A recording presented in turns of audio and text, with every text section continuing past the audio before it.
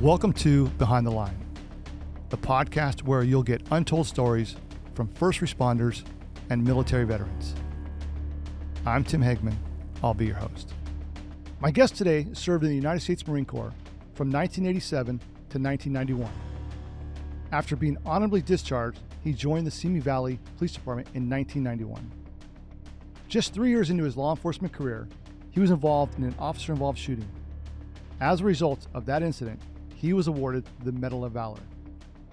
In 1997, he left the Simi Valley Police Department and went to work for his hometown and became a police officer with the Oxnard Police Department. In 2020, after 29 years of service, he retired as a sergeant. During his career, he, like so many other police officers, were involved in a number of critical incidents. After his retirement, he found purpose in working with and serving as a public safety advocate. Please welcome my guest and friend, Jeff McGreevy. Jeff, welcome to the Behind the Line podcast. Thank you, man. It's good to be here. This is going to be fun. Yeah, looking forward to it. I know you made that drive from another county. How was the traffic? How did LA traffic treat you? You know, my favorite was the 405, 101 interchange, like going into the bowels of hell. But because I love you so much, I did it. I didn't quit. No, number one, I appreciate it very much. And it's funny you said, because I could be in the best mood and I've been driving to see some family member, but you get to the transition of the 405 and the 101, and sometimes that mood changes quickly. Yeah, you're like, we're driving through Calabasas and it's beautiful and everything's wide open and nice, and then it just slowly. Yeah. But it was all good, man. Well, you made it here, and I really appreciate you taking the time. Yeah, I'm looking forward to it. Yeah, thank you. So obviously there's a number of things I want to talk about. You know, your career, the incident you were involved with in your shooting, other incidents you were exposed to and part of, and to learn what you're doing these days for officer wellness. But first, let's talk a little bit about you, your background. Where did you grow up? So I grew up in Long Island, New York. My family's East Coast, and moved to California when I was 9 years old and in fourth grade, and we landed in Oxnard. So went to Oxnard High School, and when I was 17, in my senior year, I joined the Marine Corps. Wow, 17. So you were still in school, mm-hmm. and made that decision to serve your country and join the Marines. So good for you. Thanks, man. I tried I sent them a letter when I was 14, and I still have the thing that says, "Thanks for your interest in the United States Marine Corps, but because you're only 14, Is that a true story? Here's a sticker." Yeah, it's a true story. Oh my gosh. They sent me a sticker, so I was, Well, it reminds me of Colonel Hackworth. Joined early on. He tried to join. I think he actually pulled it off and got in there. He got in there quite early, young. Right? Yeah. Yeah, it's a great book. During the Korean War, right? Yeah, exactly right. So funny how back then you could kind of About Face is it's the size of an encyclopedia, but it's an amazing leadership book. Very much so. Yeah, highly recommend that mm-hmm. book. That's a great one. But just know you have to devote some time to it. Oh yeah, and even on audio, it's like 17 hours long to try and listen to it on the Audible. Yeah, no, it's a great book. What about family? Here now. Yeah, so I'm married to my high school sweetheart. We met in 11th grade, and a year out of high school we got married. So we were super young when we got married. I was 18, she was 19, and we've been married for 34, going on 35 years, but we've been together for 36 or 37 years. Wow. And it's just one of those relationships that it's kind of a unicorn, because most people don't last that long. And there's only a small number of people that actually, have a relationship she's my high school sweetheart. So from 11th grade on, we've been together. We got 2 kids and 1 grandson, and another grandson on the way in about 6 weeks. But my boy's 32, my daughter's 28, and they're both fantastic young adults, and they're thriving. They're doing really well. And my son is married and getting ready to have his second child, and we couldn't be happier. That's good. Proud husband, proud dad, and proud grandpa. Yeah. Good for you. That's the best part. I think the grandpa stuff is like, you get a redo from, all the stuff, the little mistakes you made when you were a young father. You're older and wiser, and have more time too. When I was young, my wife and I talk about this all the time about, when they were kids, I was working the graveyard shift. I was working overtime, and my wife, fortunately, we got into a position where she could stay home and take care of them and get them to school and take care of all the things in the house. And then my job was to go and and earn a living and sacrifice a lot. But really, I credit my wife for the way those kids came out, because it was her dedication and love to them that that made it happen. Well, that's awesome, and well said, and congratulations. Thank you. Okay, so you were in the Marine Corps, served your country. Thank you for your service. You, sir. You too. Thank you. Appreciate that.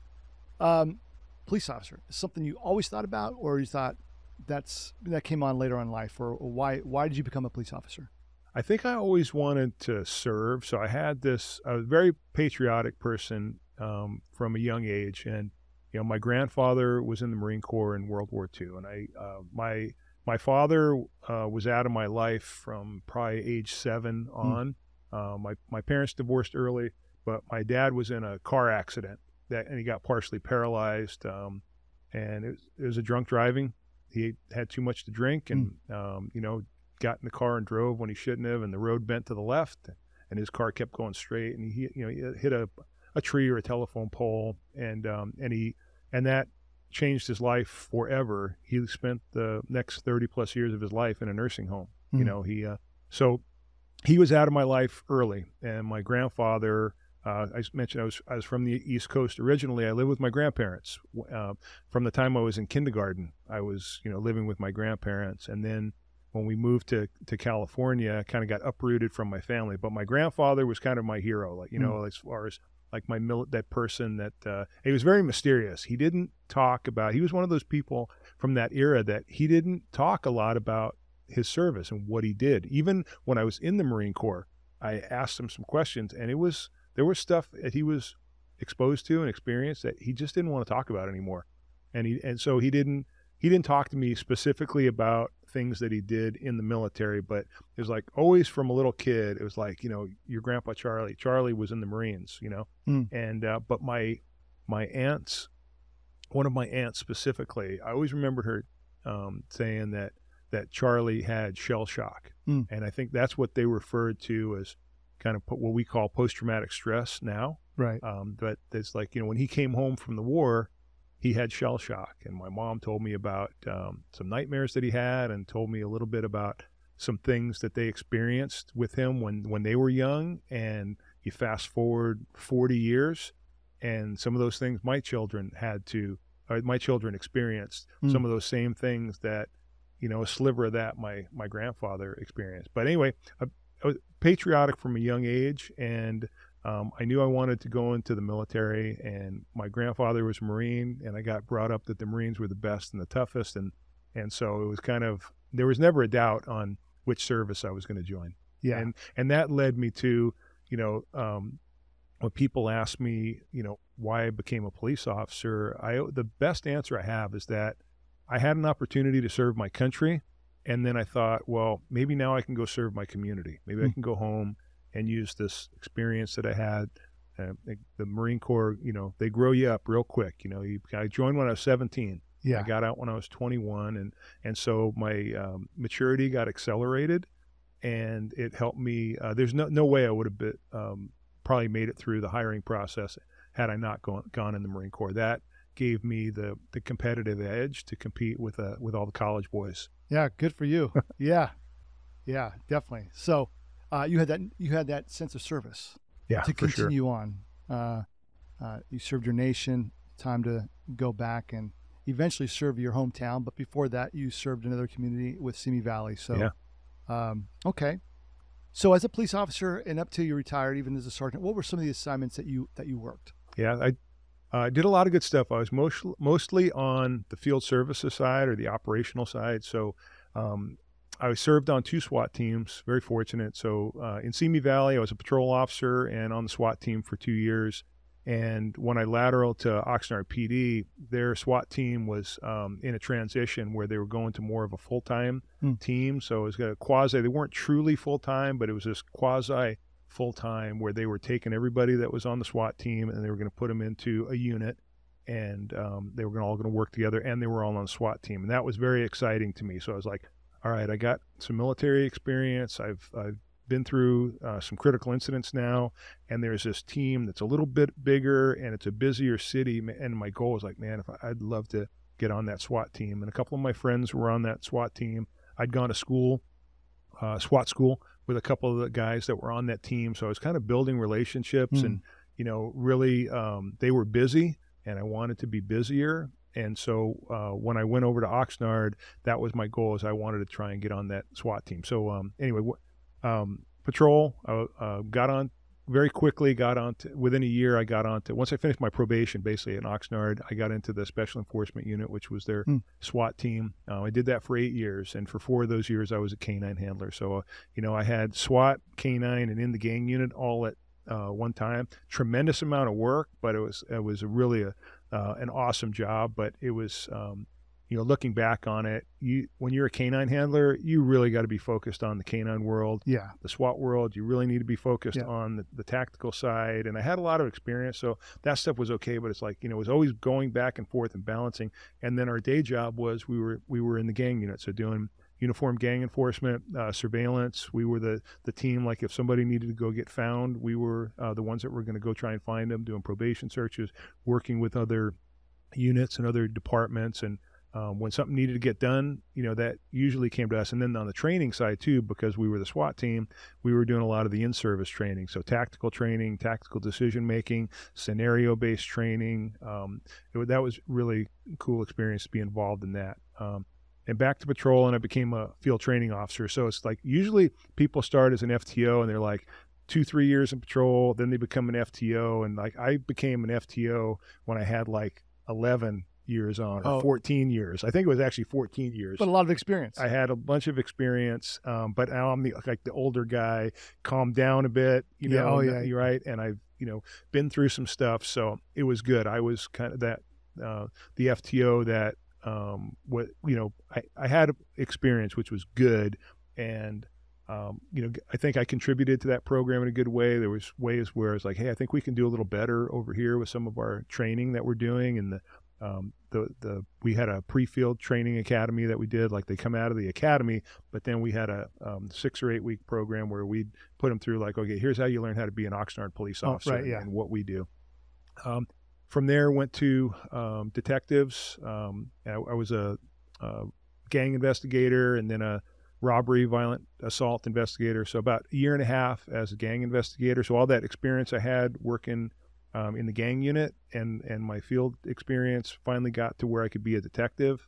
And that's where I was really looking for, like, hey, it's time to try and advance. You want to start getting into opportunities to try and get promoted, because your body's starting to get old, back's getting sore, and you can't work patrol for the rest of your life. You're not going to make it, dude. Like, it's a I long don't career. know if your back is going to, push this black and white around forever. Yeah. So I was really happy for the opportunity to get into detectives, worked in a phenomenal unit. And then for a short period of time, I got moved from gangs to robbery and violent assault. And then from there I promoted. That's where I went to community policing. And that's where I went, like, I had this, everything else I just talked to you about was pretty much operational, except for the detective piece, like, field services and patrol and gang unit. And then going into the investigation unit, but it was that background in gangs that got me there. And now I'm in community policing, where you have to go out and build relationships with the community and liaison with the community. And that's where my career really shifted, where I saw there was this whole big picture that I didn't really recognize, or I didn't want to be part of, because I was in the operational side. Yeah. We were dealing with bad guys and really, really, really bad people. And now your job is to liaison with the community and build relationships. It was totally different from what I was doing. And then promoted to sergeant, became a field supervisor, and then I got an opportunity to now be a sergeant over the community policing detail that I had previously been in. And then I did that for the rest of my career. The other things I was involved in was I was part of our trauma support team, which became our peer program. I did that for about 15 years. That became a very important part of my career in the the wellness journey and kind of the work that I do now post-retirement. was that trauma support team, and we both know Dr. Larry Blum pretty well, and Larry is really one of my inspirations. Here I got to work around Larry a lot, and I learned so much from him. And then our crisis intervention team, our CIT program, I was a coordinator for that, and that led me to be able to, again, relationship building with the hospitals and the behavioral health units in the county. And all of a sudden I got this, I was like this dumb kid from Oxnard that got to like get a seat at the table with executives from the county and from these organizations and the hospitals, like having meetings with the president and the CEO of the hospital, because then understanding how important the relationship is between the police department and the hospital, because we're bringing a lot of clients. We're bringing them a bunch of people, and there's a lot of stuff that happens in the emergency room with some of the people that we bring them. And then also, like I said, on the behavioral health side is working with the people that stir the drink on the mental health side for the county, and dealing with the homeless population and the folks that are walking around with severe mental illness. Wow. Well, it sounds like a very in-depth, a lot of experience in your career, not just the operational side, but moving over, like you said, to the community side, Mm-hmm. which I think a lot of times people don't have a lot of officers. I know for me, I got involved in that too, but early on, I didn't really know much about it. Mm-hmm. And then you work it and you realize, oh, this is actually very important. You build those relationships, and then you talk about your peer support and officer wellness, which is so important and which has become really a priority today, over time, to watch out for our first responders and their wellness. I want to talk about that in a lot more depth. However, just briefly, I want to talk about some of the incidents that happened to you. Sure. That really, in time brought you to where you are today to help others, Yeah. So you were involved in a shooting. I know prior to this conversation, you and I talked, you responded to another shooting that you weren't involved in, but involved another officer, friend who was shot, and obviously traumatic, and a number of more other incidents. So real quick, what are some incidents you were involved in your shooting, what you were exposed to with your friend, some other ones that you can bring up? Sure. And then we'll get to the officer wellness part and how you got there. Yeah. And I think, and thanks for, kind of introducing that, but I definitely believe that there's a cumulative effect to doing the job. I had the honor to do it for 29 years and 33 if you count my military service. So 33 years of either, serving my country or serving my community. And over the long haul, what I learned is that, I don't believe that one incident is what gets a cop or firefighter. I think it's a cumulative effect of all this stuff that they get exposed to throughout their career, and at some point, the pot kind of gets full and stuff starts spilling over. There's a lot of different analogies about that. Cop stew, the glass of water that's overflowing, or you half full or you half empty, right? But that happened to me probably about 24 years into my career. Is where it finally got to a point. It's like, I got to deal with this. So some of the stuff, so I was involved in two shootings, and one of them 3 years into my career, like you mentioned on the intro. And then the second one was where my partner shot an unarmed suspect, and it was an accident. But the first shooting that I was involved in was in Simi Valley, had 3 years on, and it was a man with a gun call, and a 19-year-old girl called and said, my dad is drunk, he's on prescription medication, and he has a gun. He said he's going to kill us all, and then he's going to kill himself. And it was her and her two younger brothers. She was 19, and I think the boys were, like 12 and maybe 14 or, 11, 12, those ages. So there's three young people in their house, and their dad is going around from room to room trying to load guns, and they're coming around behind him and hiding guns, and they're hiding ammunition, and their dad's threatening to murder them. That's the basics of what the call was. And I always kind of forget this part. I had a ride along with me. I had an Explorer that was with me, a 20-year-old Explorer. And as I'm driving up to this call, I'm like talking through some things that we're going to do, and telling him where he's going to be and what he's going to do. Because, before we went on air, you had mentioned a thing about like how some places have policies like, hey, if you're going to a certain kind of call, you need to stop, drop them off, Right. tell somebody that or tell them go to a pay. This is the days when they had to go to a pay phone. Better have some change. Right? And, this guy was with me the whole way, and I kind of talked through, here's what I'm going to do, and this is what I want you to do. And one of the things I always told ride-alongs is that if we're in danger, something's happening, I want you to run away. Go, get away from the car, get away from me, run away, and then, go get help. But don't stay here, don't stay around. If there's something dangerous, like if you feel like, your life is in danger, run away, get away, okay? And we'll deal with what's happening. But anyway, get up there, and my academy classmate and I, Matt Hopkins, arrived together. So we're rolling code up in the hills in Simi Valley, and we end up getting in trail, and we arrived together. And Matt was in front of me. And as we're parking the car, we see this girl who ends up being that 19-year-old girl that called. We just see this girl like start sprinting down the street towards us. And we had parked quite a ways away, like the house was like 7 or 9 houses away up the street. And we get out of the car. I get my shotgun. All I had at the time was a 12. This is 1995. Oh, yeah. All right. I have my pistol, and then I have a shotgun. That's it. And I got, 4 rounds of buckshot in the gun. That's it. I don't have a side saddle on it. I don't have ghost ring sights. I got a bead sight on the front. That's it.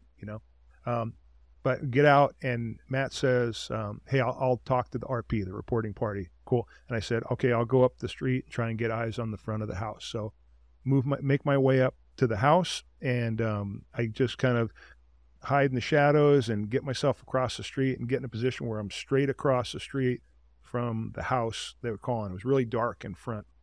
And so, all right, I'm up here. And what my mindset was when I got up there was that this is going to turn into a standoff. I'm thinking, okay, the girl's out.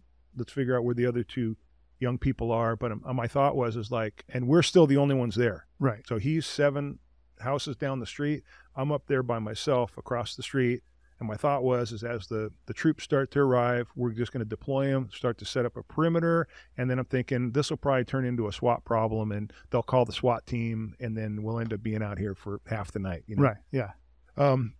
So I'm across the street, and I'm concealed in the dark, and I got a good view of the front of the house, and there was a car parked the wrong way in front of the house.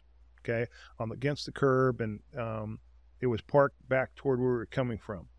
And my partner Matt says the girl says that her 11-year-old brother is sitting in front is in the car that's parked the wrong way in front of the house. And about 30 seconds after he said that, I hear some yelling in the dark, and then I see the guy walking down the driveway of his house with a rifle in his hand. And he walks down the driveway, and he walks around the back of that car, and he goes up to the passenger window, and he extends his arm with this rifle, and he's aiming it into the glass. And I'm behind him across the street, and I'm going, oh my God, he's going to murder this kid right in front of me. Yeah. And I have a shotgun with buckshot. I can't shoot him from across the street because the pattern of I could hit the car. I could, and I make the decision that I'm going to rush him. Like I have to close the distance on him and get to a position where I can, I have to try and stop him. Right. And when I got up and started to move, he moved to the front of the car, and he's standing in front of the car with his arm extended, pointed toward into the windshield of the car. And and this all happens very quickly. I get up, I'm starting to move. He moves, he points the rifle toward the car, and that's when I start yelling at him. I yelled probably something like, police, drop it.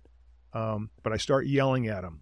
And when I yell at him, I distracted him. I got his attention, and he lowered the rifle, and he turned this way and was looking down the street. He didn't know where I was.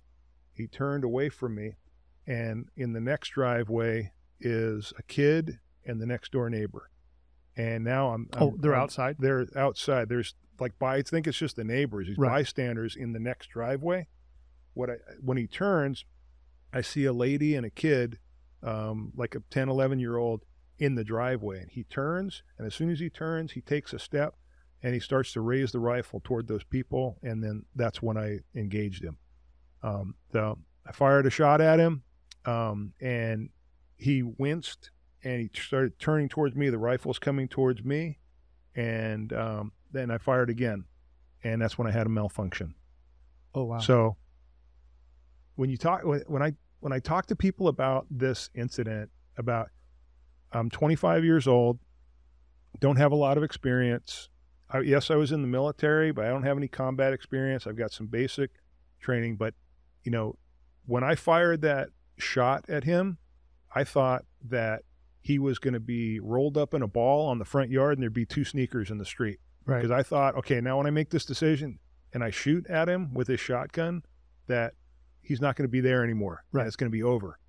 And when the smoke cleared, there's this, second of this smoke that comes out of the end of the gun, gives you blindness, just a split second, but things are happening so fast, or maybe things slow down so much that it seems like it's there longer. And when that smoke cleared, he's still there. Like, oh shit. And it's nighttime, you said? It's night. Sorry. Yeah. It's 8 o'clock at night. Yeah. And so I fire, he starts to turn, like he realizes that, oh, something just happened from over there, and the rifle's turning towards me. So I cycle the shotgun and click, I short rack the shotgun. Oh, wow. Yeah. And I remember for a second rolling the gun over, like, what is wrong with this thing? Right. And then I double tapped him. So I cleared the malfunction, and then I hit him twice and knocked him down and stopped the problem. But I just spent, 5 minutes telling you a bit about this story. And when you listen to the audio of what happened, what you hear is boom, boom, boom. But all this stuff that I experienced and that I saw that seemed like it was taking so long really only, took a few seconds. Yeah. To fire that shot, I have a malfunction, clear the malfunction, and then lay 2 good shots on him, in right on top of each other. Yeah. Boom, Yeah. boom. Like as soon, it was, so it happened very fast, but it takes a long time to describe. But anyway, so that's what happened in that thing, man. He goes down, and I definitely experienced tunnel vision, because when he went down, I hit him all through the midsection and the hip, and he's laying face down and the rifle is underneath his body. And as I'm coming up on him, he's rolling over and he's trying to pull the rifle out from underneath him. Mm. And I'm like, oh my God, I'm going to have to shoot this guy again from really close range. And I'm screaming at him, don't do it. Don't do it. I'm screaming. The way my recording, I didn't have an audio. There's no body camera. There was an open 911 line in the house. Oh, that I was yelling so loud that the phone line in the house heard the muffled gunshots and me yelling at him, don't do it. Don't do it. And I was screaming at him, don't do it.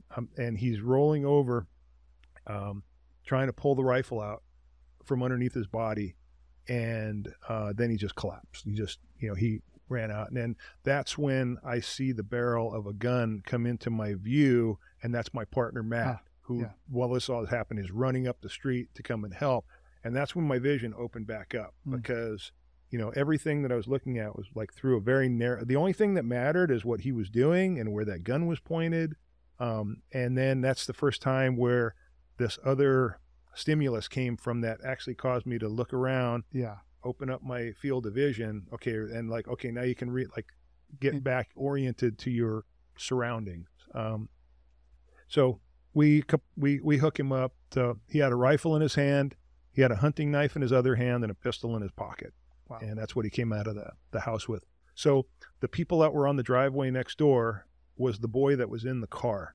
Oh, was at the next door neighbor's house. So that was a lady that lived next door. So it had happened between me getting there and the girl running out. The boy had gotten out of the car and had just gone over to the neighbor's house. But he came out and he was hunting for his kids. Thinking the kid was in the car. He went to the car. He was looking for the car. He went and was looking into the car. He's pointing through the window, and I can't see because it's dark. And then he said the windshield. Like that, my thought process was like, oh my God, I'm not going to let him murder him right in front of me. You went with But that was what it was terrifying to go like, oh my God. And then you also go like, what do you do? And then like once the switch flipped that it's on, is that, if I look back at this 25 years later, I ambushed him. He was I had an advantage. I had a tactical advantage over him because I could move on him. He doesn't know that I'm here yet. What's the best way to attack this problem? Right. Like if you fast forward 25 years, like I would have been across the street with a rifle that had a scope on, or like some kind of a 4-power, and I would have dealt with it from where I was, my position. I just didn't have that. That wasn't an option. I could have just stayed there and let it happen, or I'm like, let's go. That's what I did. I took the fight to him to stop him. And the advancement in weapons being deployed in the field with officers since then to today is incredible. And one of the major reasons for that, and I'm sure is the North Hollywood shootout. Those officers were outgunned. A lot more officers than the two guys. Right. But they were hunting. They were looking, the officers, to find these rifles to take these guys out, to stop them from doing what they're doing. So, back then you did what you had to do. And, you stopped the problem. All 3 kids okay? Yeah. Okay. Yeah. So, it sounds like you... and then he survived. And believe it or not. That was my next question, yeah. Did he do prison time? No. They ended up not charging him because, not to go too much into the weeds on this, is that the people that called and gave statements said this is what he was doing. In the aftermath, they changed their stories a bit about, what they told people. And then, kind of the DA's perspective was, and I'm not saying they're wrong, they're like, he got his punishment that day because, look, man, we stopped it and the kids are okay. And he didn't go to jail, let's put it that way. But yeah. So, but you stopped the threat. So good for you on your part. Yeah, thank you. So you were talking about the cumulative, what happens over a long career in law enforcement or firefighters. This just it's a major incident, but you said early on that you had experienced a few things maybe that your grandfather had experienced after coming back from World War II. You were involved in this shooting, another shooting that your partner shot somebody who was unarmed. Another friend of yours was shot that you rode with in an ambulance, but all these other things. Another one of my friend was shot that, may have been a guest on this podcast. So let me back up. That's a very good point. So just so people, watching or listening real quick. So our second episode of this podcast was of an officer from the El Segundo Police Department, Ray Garcia, who at the time was a lieutenant working overtime. Anyways, he was involved in a shooting where Ray and his partner were both shot. Ray was shot point blank in the face, recovered. Ultimately, he and his partner shot the suspect, killing him. But Ray returned to work, after being shot in the face point blank 4 months later. So it turns out in our conversation, as we got to know each other, you said, I served with Ray in the Marine Corps, and small world. Yeah. And you were just because of this podcast, you'd said, you reconnect with Ray and met with him a week or two ago, had lunch and shared some good memories.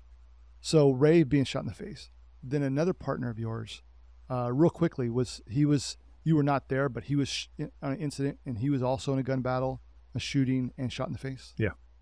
He got hit right in the chin. Right in the chin. Yeah. Okay. And did he survive? He did. Yeah. And you responded to that scene, you said, and rode to the ambulance. And what do you experience when you come upon a scene and there's your friend, who you think could die, who was, shot in the face? Yeah. So to kind of back up and give you the story on that. Well, in 2006, my friend and his partner, they both got shot on a traffic stop. But earlier in that shift, we were riding together. And so I had my first shooting. A few months later, in Simi Valley, Michael Clark was shot and killed on a check the well-being call. That was my first SWAT call out. ever. I was a brand new guy in the SWAT team, and my first call out was the murder of a police officer, and he was the first officer to be killed in the line of duty in the history of Simi Valley. And he was a lateral from LAPD, former Marine, but that was my first call out. And so, I had dealt with my first, death of a colleague. He was the first person that I ever worked with that had got seriously injured, and he didn't survive his injury. So that was tough. And then there was, like, when you're talking about this cumulative effect, there's 2 officers that I worked with in Simi Valley that took their own lives, committed suicide.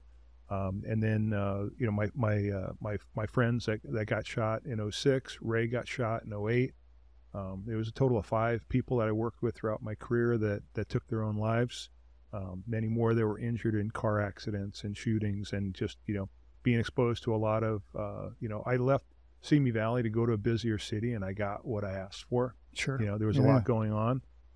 And, when you work Thursday, Friday, Saturday night, you're going to go to see some kind of violence every night, and usually multiple times per night.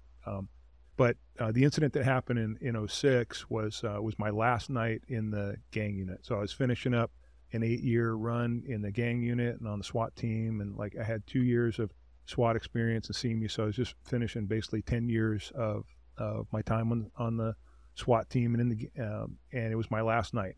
And we were riding 3-man on a Friday night, and it was me and my partner, and the guy that ended up getting shot was in the back seat. He was our sergeant. I'm not going to say his name because we didn't talk about this with him, and I'll just, sure. But we had spent the first 5-6 hours riding together. We had, gone to other man with a gun calls. We assisted with a vehicle pursuit, and we were very good friends at the time. But we were working, we were in the gang units. We were doing uniform gang enforcement. We had a bunch of people that were in on overtime. We had a series of violent crimes that had happened. So it was like Friday night where, mass, enforcement, where we're going and just, going from neighborhood to neighborhood, and, addressing problems. And about 6-7 hours into the shift, we had stopped by the station to, probably get a cup of coffee or use the restroom. We were walking out the back door, and one of the guys that was working with us was going to go 10-8, get in service. He was walking to his car, and my buddy's like, "Hey man, where's your partner?" And he said, "Oh, she's doing paperwork. She's got to do some reports, so I'm going to go out by myself." So he goes and jumps in with him. And then me and my partner joke, like, "Man, we've been trying to get rid of the Sarge all night. Finally, it worked. Just teasing, yeah. And good, you know." And they leave, and me and my partner leave, and we go to the south end of town, and we were on a ped stop, and we hear them make a traffic stop, and about a minute and a half later, they're fighting for their lives. The guy that was in the back seat of the car that they had stopped had a gun. He was a gang member that they were going to get him out of the car. They could see he was acting squirrely. There was a couple of females in the front seat, and they went to go get him out of the car. And while they were pulling him out of the car, my buddy got shot point blank in the chin. And as he's falling back, the guy comes out and starts shooting at his partner, and he gets shot through both of his legs, literally through his knees. He had 2 rounds through one of his knees and 1 round through the knee on the other leg, and his legs basically get cut out from underneath him, and he's down on the ground. We'll call him John. John goes down, and he's face first, laying on the ground, holding his throat because that round hit him in the jaw, went down into his neck. Oh. And then his partner falls back, from getting hit in the legs, and he's just sitting on his ass, laying down cover fire into this car and putting out this traffic. Shots down, officer down, 2 officers down, 1 officer has a headshot, and he's I think he gets into his second magazine, firing into this car to repel the suspect from coming out.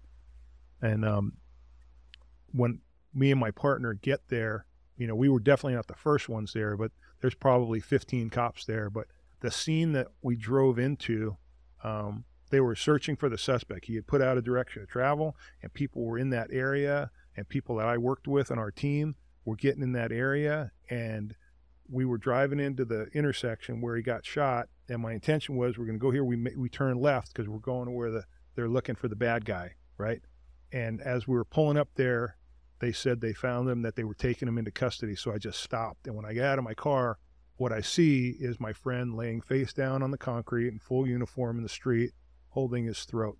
And that's like the image that's burned into my mind, is this guy laying face down, and all the other, you know, chaos that's happening around that. And the other guy, you know, just, you could see the anguish on his face because of his gunshot injuries, right? And the EMS wasn't there yet. And, you know, and then I ended up staying with him for the rest of the night. You know, I rode in the ambulance with him, and went to the hospital with him. And one of the things that I'll never forget is that, you know, he thought he was going to die. And we're driving in the ambulance, and I'm just trying to keep him calm. Paramedics in there, they weren't really treating him because he's alert, he's awake, you know. So they were saying he was complaining about his side. He had taken a second round in his body armor, in his side, which we figured that out later. But we didn't see an exit wound anywhere. Like, so we thought that the round that hit him in the face was, you know, in his body. And he was married. His wife was my friend, and he's telling me to call his wife. And I'm trying to stop it. Like, look, we have there's procedures that are supposed to, there's supposed to be a way of, like, when one of your people gets hurt, the watch commander is going to go through a checklist of what they do and try and do it a certain way. Right. But in the back of a speeding ambulance with a guy that, you know, was not taking no for an answer, you know, he made me call his wife. And she didn't answer. She was asleep. Oh, wow. Thank goodness. Yeah. But then the next phone call I made was to my wife.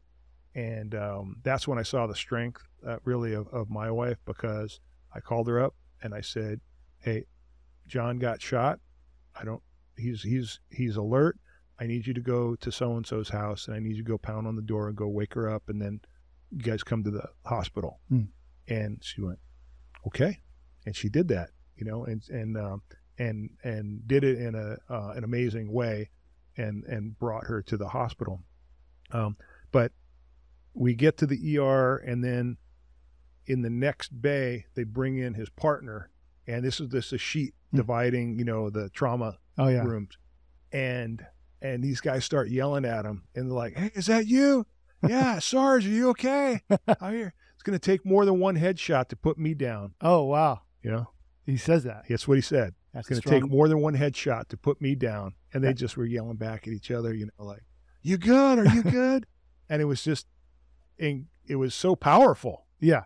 It was so powerful what strength. they were doing. Yeah. Right? Because they were hurt really bad. Yeah. They were hurt really bad. And they both, you know, returned to work for a period of time. And eventually they both ended up having to retire medically. But that day was one of the big ones of on the trauma side. Yeah. Because, you know, it was bad, you know, seeing something like that, especially with people that you care about. Of course. Yeah. So just, you know, going back to what we just said, what you just talked about. So, you know, you have your friend Ray shot in the face. You have your shooting that you were involved in. Your partner was involved in a shooting that you were there for, of unarmed suspect. The Sarge being shot in the face. A good friend of yours. His partner being shot in the knees, both knees. Thankfully, they both survived. All the other things over a long career working, you know, Simi Valley, but then, you know, going to a busy, you know, Oxnard city, being exposed to all those things, even as a detective working those violent crimes. Your wife, you know, having cancer, and just a number of other things. Obviously, they build up. And based on that, what are some of the things you experienced personally where you thought, because we talked prior, what are some things that you went through and experienced before you said, I need to look into this for myself and my family? Yeah. And as I start to describe those things, the thing I want to tell the other first responders or anybody that's, you know, realizes that they're being impacted by the trauma is that number one, it's normal. Number two, it's fixable. And number three, the most important thing is don't wait 5 years to address it because you think it's going to go away or you're not sure what to do. If there was anything I could tell people, it'd be it's okay to raise your hand. Find someone that you trust and that can point you to a therapist or a counselor or just a peer to talk this stuff through. There's nothing wrong with you. You're not going crazy. It's just that the stuff that people say in our world is a normal reaction to abnormal situations, and we go to those things hundreds of times in our careers. So what was I experiencing? When I knew that some stuff was going wrong was I mentioned Dr. Blum. So I spent a lot of time going to training with Dr. Blum. He's a police psychologist, very well known in Southern California, and he's really a leading expert in police psychology issues and stress management. And we would be in training. I was on the peer support team, the trauma support team, the wellness component of the department. And he was training us, and he'd be going, and he'd have his PowerPoint up, and there would be a list of symptoms that people may experience when they're experiencing post-traumatic stress. And he would just read off the list, and I'd be in a group of 20 of my peers, and I'd be like, I have that. Yeah, I have that. Oh yeah, I've had that for 2 years. Yeah, I'm actually experiencing that right now, like that. And inside, I was saying, raise your hand. Right. The guy's right there, like right where you're at. He's right there. Talk to him and tell him like what's going on. And my own ego, maybe my fears also of like addressing this stuff. But those for me were like the beginnings of knowing. So what was happening? Nightmares. I started having nightmares. Sleep problems, hypervigilance, toward the end. But the big things that were happening is that I was getting withdrawn. So if I could just like paint a little picture of some stuff, there's a bunch of critical incidents that happened. They didn't all involve me, but there's like, seeing violence repeatedly for years, and then people that I worked with that completed suicide, a couple that I worked with that tried to commit suicide, and thankfully they're still here with us today. People that I worked with that were seriously injured in car accidents, that were attacked by suspects, that they tried to push them off balconies, that they got assaulted, that they got shot, some were killed, and over time that started to affect me. And one of the ways that it was affecting me is that I started getting hypervigilant. And some of that hypervigilance was trying to sleep. I kept having these nightmares that hoodlums were trying to break into my house. Yeah. And I was afraid to go to sleep because if I go to sleep, then I don't want to get caught slipping. Right. It felt like when I fall asleep, like I'm not going to hear that noise in the middle of the night. Or what if somebody kicks my door in? And you go, why in the world would you think something like that? Well, when you go to dozens of crime scenes of some person that was asleep in their house and some crazy lunatic kicked in their front door and started stabbing them, right? You start to worry about your own family. Right. And there was a couple of incidents where one particular that I think I never really thought about for a long time, but it's like a normal, regular person was asleep in his apartment and a person kicked in his front door and violently stabbed him to death while his girlfriend or wife was in his bed. But the person that he actually meant to attack was on the floor below him in the same apartment. He was trying to kill somebody. Yeah. But he went into an innocent person's house and he killed the wrong person with their baby sleeping on the floor and his wife was in bed with him, and then just dozens of things like that you see but you're pretty good about putting walls up right? You put a wall up around the fort. Oh yeah. And then what Dr. Blum taught me is that there are things that start to get inside the fort. They start to get inside the walls of the fort because there's too much of it, or you just not, I look back at it and go, it's like, it's all stress management, right? And then if you don't offload some of that stuff, then you kind of get full. And then every time something else happens, it just amplifies everything. And then on the street, like in the early part of being a field supervisor, is that I got extremely hypervigilant where, and this is in the era also of, remember the Dallas 5 that were killed at the BLM thing. And then there were some Louisiana cops that got ambushed. Somebody calls 911, they put in a fake call, get some cops to come in there, and then somebody starts shooting at them and trying to murder them. And the cops and and then more things where you have these things are happening, and then you start to get hypervigilant, like you don't want to get caught slipping. Right. That like to have some car pull up next to you and you weren't paying attention and there was somebody in the car that wanted to hurt you. Or when you're on a call trying to focus on the people that you're supposed to be talking to, you're constantly looking around you because you don't want somebody to walk up on you. Right. That might not be good. And what happens is that I started getting really hypervigilant about stuff like that. And the one example that I can think of is just working the graveyard shift, the morning shift, we called it. And I was just sitting at an intersection and I'm waiting for the light turn. Let's pretend it's midnight and there's nobody really around me. And I'm sitting there at this red light, waiting and waiting and waiting. And all of a sudden I just snapped my head to the side because I felt like I wasn't paying attention. Oh, wow. Right. I was like, and you were aware of yourself doing that. And I caught, I knew, and I caught myself do that. I'm like, what's wrong with you, man? Yeah. But what happened is like, there was this hypervigilance. That was one example of it happening where I felt like I wasn't paying. I'm waiting. What does a normal person do? You're at a traffic light and you're waiting for the light to change. And then we do. But a police officer in a black and white and full uniform is constantly scanning their surroundings for things that are happening in the community and then also potential threats to you, Yeah. And so, I mean, that's what hypervigilance, I mean, there's more, but I mean, that was one thing. And a story that involved my kids were, so when my son was old enough to drive and he has a curfew and when he gets home, you need to check in. Like, hey, if we're asleep, you don't just come home and go in your room. Right. And when you come in, and one night, and I was still an officer at this time, and my son came in, and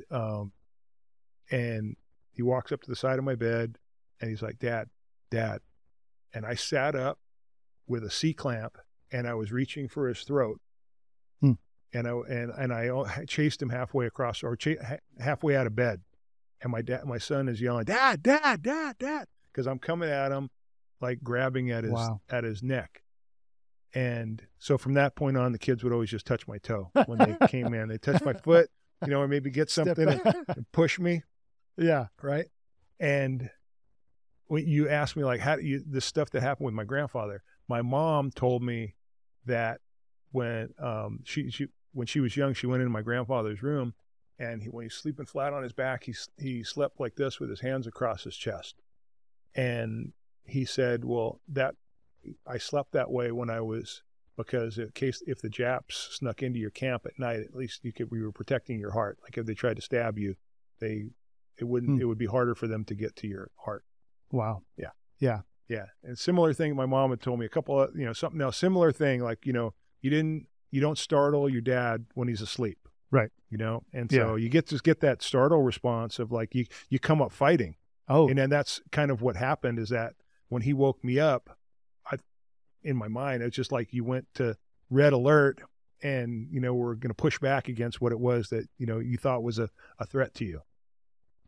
Yeah. And, so you got help. Yeah. So I'd been having nightmares for 2 years straight. So one of the things there was this theme, there was other stuff, but there was this common theme of like bad people trying to break into my house. And what would happen is I would like start to fall asleep and I would wake back up. And I think as time went on, I was almost like afraid to fall asleep because I knew that when I fell asleep, I was going to have a nightmare. Because I literally had nightmares every night for at least 2 years straight. And so I was getting to the point of where I knew what was happening. So that's the whole thing. But I was part of our wellness program for, total of about 15 years. But at this time, it's like, at least 10 years at this point. And I'm like, I know what's happening. Like, I know what these things mean. It's like, I think I might have post-traumatic stress. But I was afraid to, I just kept putting it off. I'd always find a reason to put it off. And then one day I was sitting in a training and somebody was talking about dealing with mentally ill veterans. And they were talking about just interacting with veterans in the community. It was the war years, and that there's veterans out in the community that have post-traumatic stress. And here's some tips to, deal with them. And it was, she was a psychologist, and she wrote her, she was a MFT, marriage family. Yep. She wrote her name and her phone number up on the board. And there's all these trainings we go to where people write their name up on the board. Nobody ever calls. No. But I wrote it down, and I called her and I said, hey, here's what's going on. And could you, maybe connect? I don't know who to call. You think you could connect me with somebody? She called me back a few hours. Here's a couple phone numbers for you to call. And what happened though is that I trusted that person, and that, which is really an important thing. I mean, for any first responder agency, it's like, how do you build trust with your people so that they feel safe to come forward and ask for some help? But I felt like I trusted that person. I knew her previously. I'd been to some other meetings with her, and I felt like I could trust her, and she would like point me in the right direction. And then I called the therapist, and I went saw this person for 6 months, and I did EMDR, which is a technique that helps unlock trauma. And, I don't have nightmares anymore, but like it took years of me kind of suffering unnecessarily to finally go and ask for some help. And that's kind of what I advocate now for with people, is trying, it's really about building trust. People have to trust you, because and then you can have your own like pity party too. You go like, oh, I have post-traumatic stress. Right. Like you put some label on yourself. Yeah. And then you got to go like, whoa, man, hey, Larry always talked about like all that pain and that trauma that you experience, wear it as a badge of honor. Right? You're taking on all of the community's troubles, right? And it's totally normal for people to get to a point where like, hey, something's happening here where this is more than I can handle and I need some help, And Jocko always talks about on his podcast about like, like if your car was clunking down the road, you'd go see a mechanic, because a mechanic knows how to work on your car. That's right. There's mind mechanics out there that know how to help people deal with trauma. Right. But we're more afraid to go ask for the mind mechanics because it's scary and it's voodoo. And it's personal. And sometimes you don't want to hear the truth on what you need to do. Yes. To fix that clunk or that noise to get you better. Yeah. And then, the other thing that I think was a little bit, I'll say scary, is that I've been stuffing this stuff down for 20 years. And now I'm going to open up Pandora's box, and I'm going to have to deal with like all this stuff that I pushed down. Yeah. And it was a painful experience to deal with it, but it was probably the best thing I could have ever done. Yeah. And I'm sure people around you, your wife, your kids, family, coworkers, friends, may have seen, some of the things that were going on, and the fact that you faced reality and said, I need to deal with this shit right like now, and you did. I'm sure they're grateful that you did that. Yeah. And I thought that I was hiding it from them, and they were talking, privately behind my back, going like, come over, like, is today good, Dad? Or Dad today? Yeah. You find that out years later, but there was a particular Thanksgiving where this last thing I guess I'll say about this, when I talk about being withdrawn, like what is being withdrawn? I didn't want to interact with anyone in my family. My family's all in the kitchen. They're cooking Thanksgiving. Everyone's at our house, my kids, my in-laws, probably a couple other people. And I'm sitting in the living room by myself, drinking a beer. And I just wanted to go sit in the garage by myself. I just wanted to be alone. All the people that I love are actually right here. They're all in the room. Yeah. They're all right there. And I was getting so kind of emotionally damaged that I wanted it to be quiet. I just wanted to go in the garage and just be by myself. and I wasn't enjoying anything that was happening. Everybody else is laughing. Yeah. Girls are cooking and everybody's having a good time. And I'm sure all of them were like, what's wrong with Dad? Yeah. Yeah. Like, and there's many, many times I'm sure they had those conversations like, why is Dad being that way? Or, what's wrong? You know, when you sit, for 25 years with your back up against the wall at every restaurant that you eat in, you see all you see a lot of the good stuff in the community, but you're usually seeing the other side of what's going on in town. Yeah. And that the habits of sitting, hey, I need that booth. I need the wall behind me. For me, that has not changed. I mean, there's so much that I'm still doing, and to this day, after being in law enforcement for 33 years, being married since 1997, and kids, they get on me about certain things like my driving, and I'm like, girls, I'm looking, and they're like, no, you're not. I'm like, they don't realize that is you are looking, but your head's not on a swivel. There's an art to it. You've been doing it for so long. So yeah, I still sit obviously with my back up against the wall. So, okay. Well, I'm glad, that you sought that help and you're doing things, to work with, that public safety advocacy and being an advocate for the first responders. What are some of the organizations that you work with, and what are you doing today to help others? Yeah. So today I'm working with First Responder Wellness, and it's a treatment center, residential treatment for public safety. And the only people that we take care of are cops, firefighters, dispatchers, paramedics, some federal people, secret squirrels, DEA, FBI. But, it's a place for when the wheels fall off, when somebody's dealing with post-traumatic stress or alcoholism, addiction, depression, anxiety. It's a place for them to get well and take care of, the stuff that I was dealing with 6-8 years ago and longer ago, that thousands of first responders like us are dealing with, and but we only help them, and that's what I love about the organization, is that when I retired, I wanted to continue to help cops, and I wasn't sure what that was going to look like. Right. And for almost 2 years that I've been retired, I worked for a nonprofit for 1.5 years, and then for the last 6 months or so, I've been with First Responder Wellness, and I'm part of a really high performing team that has a mission to help public safety, and that's what we do. And all that stuff that I went through, one of the things that we didn't talk about is my wife had cancer, in the middle of all this, and I got hurt in a really freak accident where I broke my back. And I'm really lucky that I'm not paralyzed right now. But I fractured a vertebrae, and quite frankly, it's a miracle that I wasn't paralyzed when that happened. And I had to have a back surgery, and I really thought that my career was over. I thought that I just ruined my whole career, and now, because it was an off-duty incident where I got hurt. So I got 6 screws in my back and a couple rods, and I can't get up out of a chair by myself. And so 3 weeks after I have the surgery, my wife gets diagnosed with stage 3 breast cancer.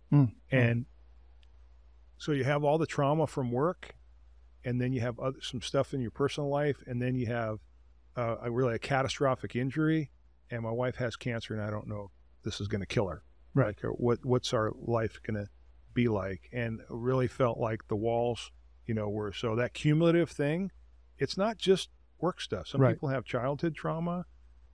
I got kind of pulled away from my family when I was 9 years old when we moved to California. And I'm not saying that that caused anything, but it's like people have been through some significant things from when they were kids. Oh, yeah. And then you get the stuff that you get exposed to in the first responder community. And I got hurt really bad. My wife has a deadly disease that we have to go through. And what happened is that all of these people came together and helped us. So our peer support program, our neighbors, the community, people did a little fundraiser for us. And, when I talked to my, the administrators that were at the department, they didn't think I was coming back. They're like, oh, this dude's done, man. Yeah. Like, we're going to help him and support him best we can. But, they pretty much thought like McGreevy's done. And I thought maybe I'm done too. because I'm like, I don't know if I'm going to be able to recover from this well enough, strong enough to get back to work.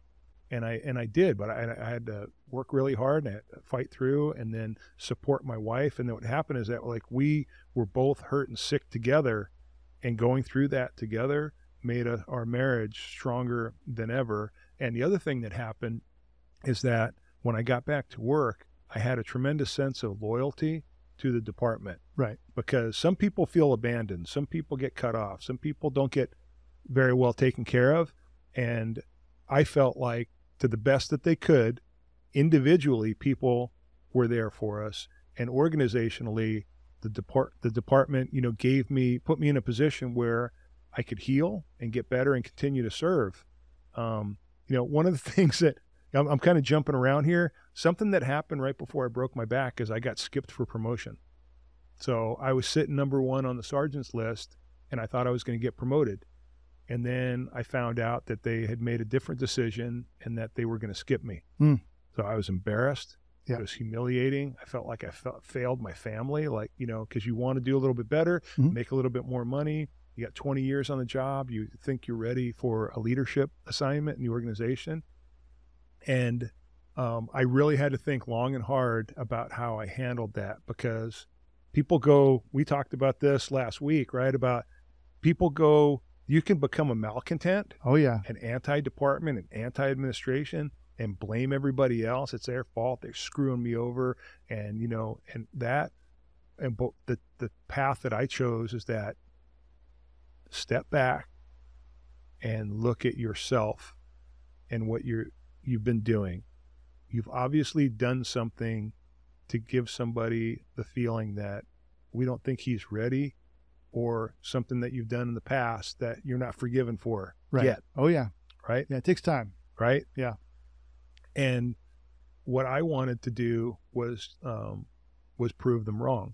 That, okay, I'm not, whatever it is that you're concerned about, I need to prove to you, I need to show you, I have to build trust with you that this is what I'm going to do. And this is what I want to do. And I want to serve the organization. I want to try and be a good sergeant. I want to advance my career. And that was the mentality I took. But right when that happened, I broke my back. Wow. Right? So, there's just like all this compiling stuff, and like it's cumulative. Yeah. There's this cumulative stuff going on. Like you think, oh man, now I'm not going to get promoted for 2 years. Now I have a broken back, and I have a hospital bed in the living room of my house, and people have to help me get in and out of bed, and I can't do anything by myself. Right. People have to help me walk to the bathroom and walk back to my little, bed that's in the good thing about, being hurt in 2012 is that Breaking Bad was on. You got to binge watch. So I got to binge watch, everything, but Breaking Bad, all these series. But wow. Coming out of that, that and all the stuff that my wife and I went through, the next time I took the sergeant's test, I was number 1 on the list. And it was because I think I showed them that, hey, I've matured, and they saw that this guy doesn't quit. Doesn't mean like I was going to give up on the promotion, but my goal was, I want to show you guys that, yes, I can be an effective leader. I do have something to offer as a field supervisor, and I made them feel comfortable with, like, okay, we're going to promote this guy. And, that guy that was probably one of the voices of skipping me, he pulled me in his office in 2018 and said, hey, this year you're going to be supervisor of the year. Wow. And so, look, where you can go from one extreme to the other if you just have some humility and try and think about somebody else's perspective and look at yourself and go like, all right, this isn't their fault. Yeah. This is my fault. And I need to, okay, you have it in you, but you need to show them. So, right. And that's learning how this, the drink gets stirred. Oh yeah. Yeah. You have to be open to that and to learn. Yeah. So, that's a lot. That's a lot to go through. Yeah. And, at work and away from work at home, and involving, the love of your life, your wife, and all that. So kudos to you for addressing those issues and understanding there's something going on and not blaming others and not becoming a malcontent, but reflecting back on how you can improve and do well, and it paid off. So congratulations on that. So tell me about Echelon Front. What exactly is Echelon Front? What do they do, and who's involved in that? Yeah, so Echelon Front is really famous because of Jocko Willink and Leif Babin. They're the co-founders of that, and they wrote a book called Extreme Ownership. And when I go and speak to groups, and I've got this slide in my presentation, I said there's two things that changed my life, and it was raising my hand to say that I need to get some help, and then reading Extreme Ownership. And those two things kind of happened at the same time in 2015. But Echelon Front is a leadership consulting company, and I got heavily involved in studying the leadership principles from Extreme Ownership, because when I read the book, everything just clicked for me like this. Everything made sense, and it wasn't like they were teaching me something that's new. It was the way that they packaged it and presented it. It made sense for me. And then what happened is I started really using those principles to the way I made every decision that I was making, whether it was dealing with one of my personnel or a tactical scenario or a strategic thing where really the relationship part of building relationships up and down the chain of command. Oh yeah. I really had to think that stuff through. And I mean, we could probably do I think a podcast on relationship building and about dealing with the chain of command. It's so important.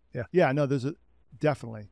That's a good idea. I'd love to do that, because I think it's crap, and I have my own experience. Like, I was just a sergeant, but man, getting to build trust with your chief and your assistant chief, that's how you get stuff done. And what I learned is, like, the more trust that my bosses had with me, the more operational freedom I had. Oh, totally. Yeah, you're right. Because they also could have kept me on a very short leash and only allowed me to do certain things. But what happened is that I built trust with my bosses, and if I did, get too close to the line, we would talk about what the line was, and then usually I'm like the guy that, like, hey, I only make that mistake once, and that's what you want. Yeah. People make mistakes, or you say something maybe you shouldn't have said, or you do something that that didn't work out quite exactly as I was hoping, right? Yeah. You take a chance, or you do something maybe a little bit aggressive, meaning like an aggressive tactic, not aggression toward people. And then, somebody talks to you about, hey, what their concern was like that, and then you're making adjustments and going, and maintain. That's how you maintain the trust with them, is that, you're keeping them informed, and, you've got the kind of the intent of what they want done, and then transferring that down to your team so we can try and, achieve what the mission is. But yeah, Echelon Front's a leadership consulting business, and I started going to their trainings back in 2016, and now I'm just over the last 2 going on 3 years, I'm part of their muster crew.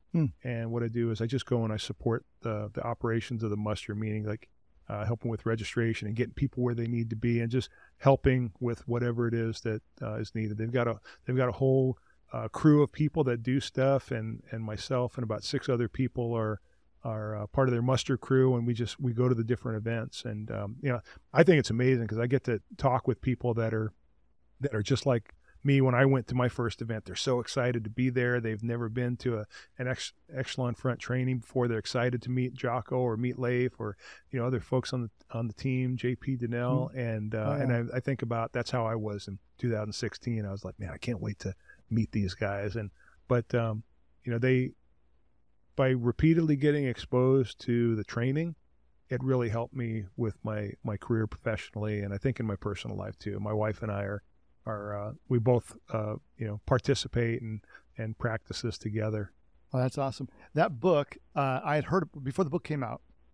I don't know if I read something about it or heard about it, but I'm like, okay, I need to order this book. So I pre-ordered that book, and it came, and I read it. Phenomenal book. But now we're talking, I'm like, and I still have it, obviously. I'm like, I need to crack that thing open and read it again. It is a good read. It's not just for first responders. I mean, I highly encourage people, if they have not read that book, to read the book. And Jocko's podcast obviously is phenomenal. So good. And I see you're wearing a shirt. Discipline equals freedom. Where'd you get the shirt? And I was down in San Diego last week at Victory MMA, and it's a gym that's owned by Jocko. And I was at the Poor Act conference, was down there, and we were eating dinner right around the corner from where the gym is. And I was talking to my colleague who'd never heard of Extreme Ownership before, and I said, "Well, his gym's right around the corner. I'm gonna go buy a shirt. Like, let's go over there." Yeah. And we went in there, and I was telling her about Extreme Ownership, and there was books there. So she actually bought a book, and then we were getting ready to leave, and the girl that was ringing us out said, "Jocko's upstairs. If you want to go upstairs, you're welcome to go up there, and you can go see what's going on. He's teaching a class right now." So we went upstairs, and it's cages up there. They were doing MMA, not MMA, but jiu-jitsu training, and Dean Lister was up there with him. And I just went up there and was watching, and I said, "Yeah, that's Jocko there, and that's Dean Lister." And Jocko looks up at me, and he gives me a little nod. He's like, comes over, and he's like, "Hey, what are you doing here, man?" Yeah. We're not friends or anything. He knows who I am because I come to his events, and he was really nice. And so he saw that she had a book, and he was kind enough to sign her book for her. But yeah, no, I'm a huge supporter of what Echelon Front does, and honored to be able to volunteer and be part of their muster crew, because I think that what the training that they're providing to first responders and to the business community is really top notch and second to none. And what's great about going to these trainings that they call them muster, they do them 3 times a year, is that there's business executives from every industry that you can think of: aerospace, plumbers, construction, IT people, book publishers, medical industry. There's folks from the Catholic Church, and there's just people that are and you see all this diverse people from all over the country and internationally. There's people at this last one I was at from Canada, the UK, Australia. Oh, wow. People that fly in from all over the world now to go to this training, and we're all we're all different. But there's a similarity that we have, is that we're really intrigued by this book, Extreme Ownership, and what this company is doing. So it's been a pretty phenomenal. Personally, they've done so much for me, and I always tell them, like, I told Jocko the first time I got a chance to meet him and actually just say something to him, and I said, "Hey, sir, you're changing lives." And he said, "Hey, man, I appreciate that." And I tell Leif, like, "Hey, sir, I always appreciate the opportunity to be here and just support the mission of what you guys are doing." So, because they did a lot for me, Yeah. and I think they don't feel that way. There's a lot of people, I think, that say, like, "Hey, this book did so much for me," but when I get out there and I speak with groups about wellness and stuff like that, what I tell people is that you have to lead yourself. So, Extreme Ownership is a leadership book packed in with some military examples of what happened in the Battle of Ramadi, and then what they do now with the business community. But you have to lead yourself, and you have to first, right, look at yourself and what you're doing, and then work on your team, your organization. You may not lead anybody but yourself, Yeah. right? But people will notice what you're doing, and that's how you can get some attention for yourself. Is like is do what you're supposed to do. Don't stop growing, don't stop learning. I'm retired. I'm a retired guy now, right? But I'm not stop learning. I still go to leadership conferences. I don't work for anybody. I mean, I don't lead anybody. I'm just out there trying to help first responders, but I'm always trying to do a better job for my family and grow, I think, as a person. Well, I appreciate you sharing, being so open with all of us about your experiences, what you went through, your challenges, what you did to get better. Sometimes it's tough for people to admit things or let that wall down. We talked about that fort, and I can build up a wall with the best of them, and but it's difficult sometimes for people to lower that wall, to be open to people. So thank you for being just genuine and honest with sharing your story and what you did and what you're doing to help others, first responders. It goes a long way, and it's a priority. More people are open to it. Back in the day, it was not. It's something you admitted, something you didn't address. You just thought you were dealing with it. In reality, you were not dealing with it. And it impacted your life, but also people around you that you care about. So the officer wellness, or the first responder wellness, is extremely important. So thank you for really getting involved in that. I appreciate that. And I think that more administrators are being open to supporting their personnel. Like, you know, in the early days, you know, you have a critical incident. Let's just say if you get into a shooting, you had to go see a psychologist, and it was really just checking a box. And then there was really no aftercare or follow-up after that. It was like, hey, we sent you to go talk to somebody, but you're never going to say anything's wrong. No, like exactly. You go, right? You can, well, everything's cool. I'm fine. Everything's great. Just right? in that meeting. You're not going to come forward and tell you wouldn't tell people like if you were struggling. And early on, I wasn't struggling with anything. It's like, you know, hey, this happened. But later on, I appreciate what you said. And I think like for where I'm at now in my life is like, I have to be open. Like I'm not afraid to tell people that I went and talked to a therapist. It was like one of the smartest things I ever did. And if someone hears this and that is struggling with something, is there's 100 different ways for you to get help. And if you don't want anybody to know about it, nobody will know about it. Yeah. There's, you know, but you're not alone. And what every cop or firefighter worth their salt is going to have post-traumatic stress multiple times throughout their career. And it's okay, and it's normal, and it's just in the way that you manage it. Yeah, no, very well said. So, well, Jeff, before we wrap up, it's obvious through your entire, I mean, since you were how old were you trying to join the Marines early, you know, way back when you had that calling for service. So, you know, you, as a Marine, you served our nation. As a police officer, you served, you know, the communities you worked. Now that you're retired, you're helping first responders with their wellness. It's obvious that you want to help people, and that you have a calling, and that you've lived a life of service. And it doesn't matter what level through your career, you led a life as a leader, a career as a leader, and I think more importantly, you were a servant leader. So I appreciate you taking the time to drive from Oxnard to be in the good old South Bay and to fight that traffic. But no, really do appreciate you taking the time. I really appreciate all that you're doing these days. And thank you for being our guest today on Behind the Line Podcast. I appreciate it, man. It's good talking to you. Look forward to seeing you again soon. Thanks for listening to today's episode. If you like the show, please follow and subscribe wherever you listen to podcasts. For the show notes from each episode, visit behindthelinepod.com. If you want to support the show and hear more from our first responders and military veterans, head over to patreon.com/behindtheline. I'll see you on the next one. All right?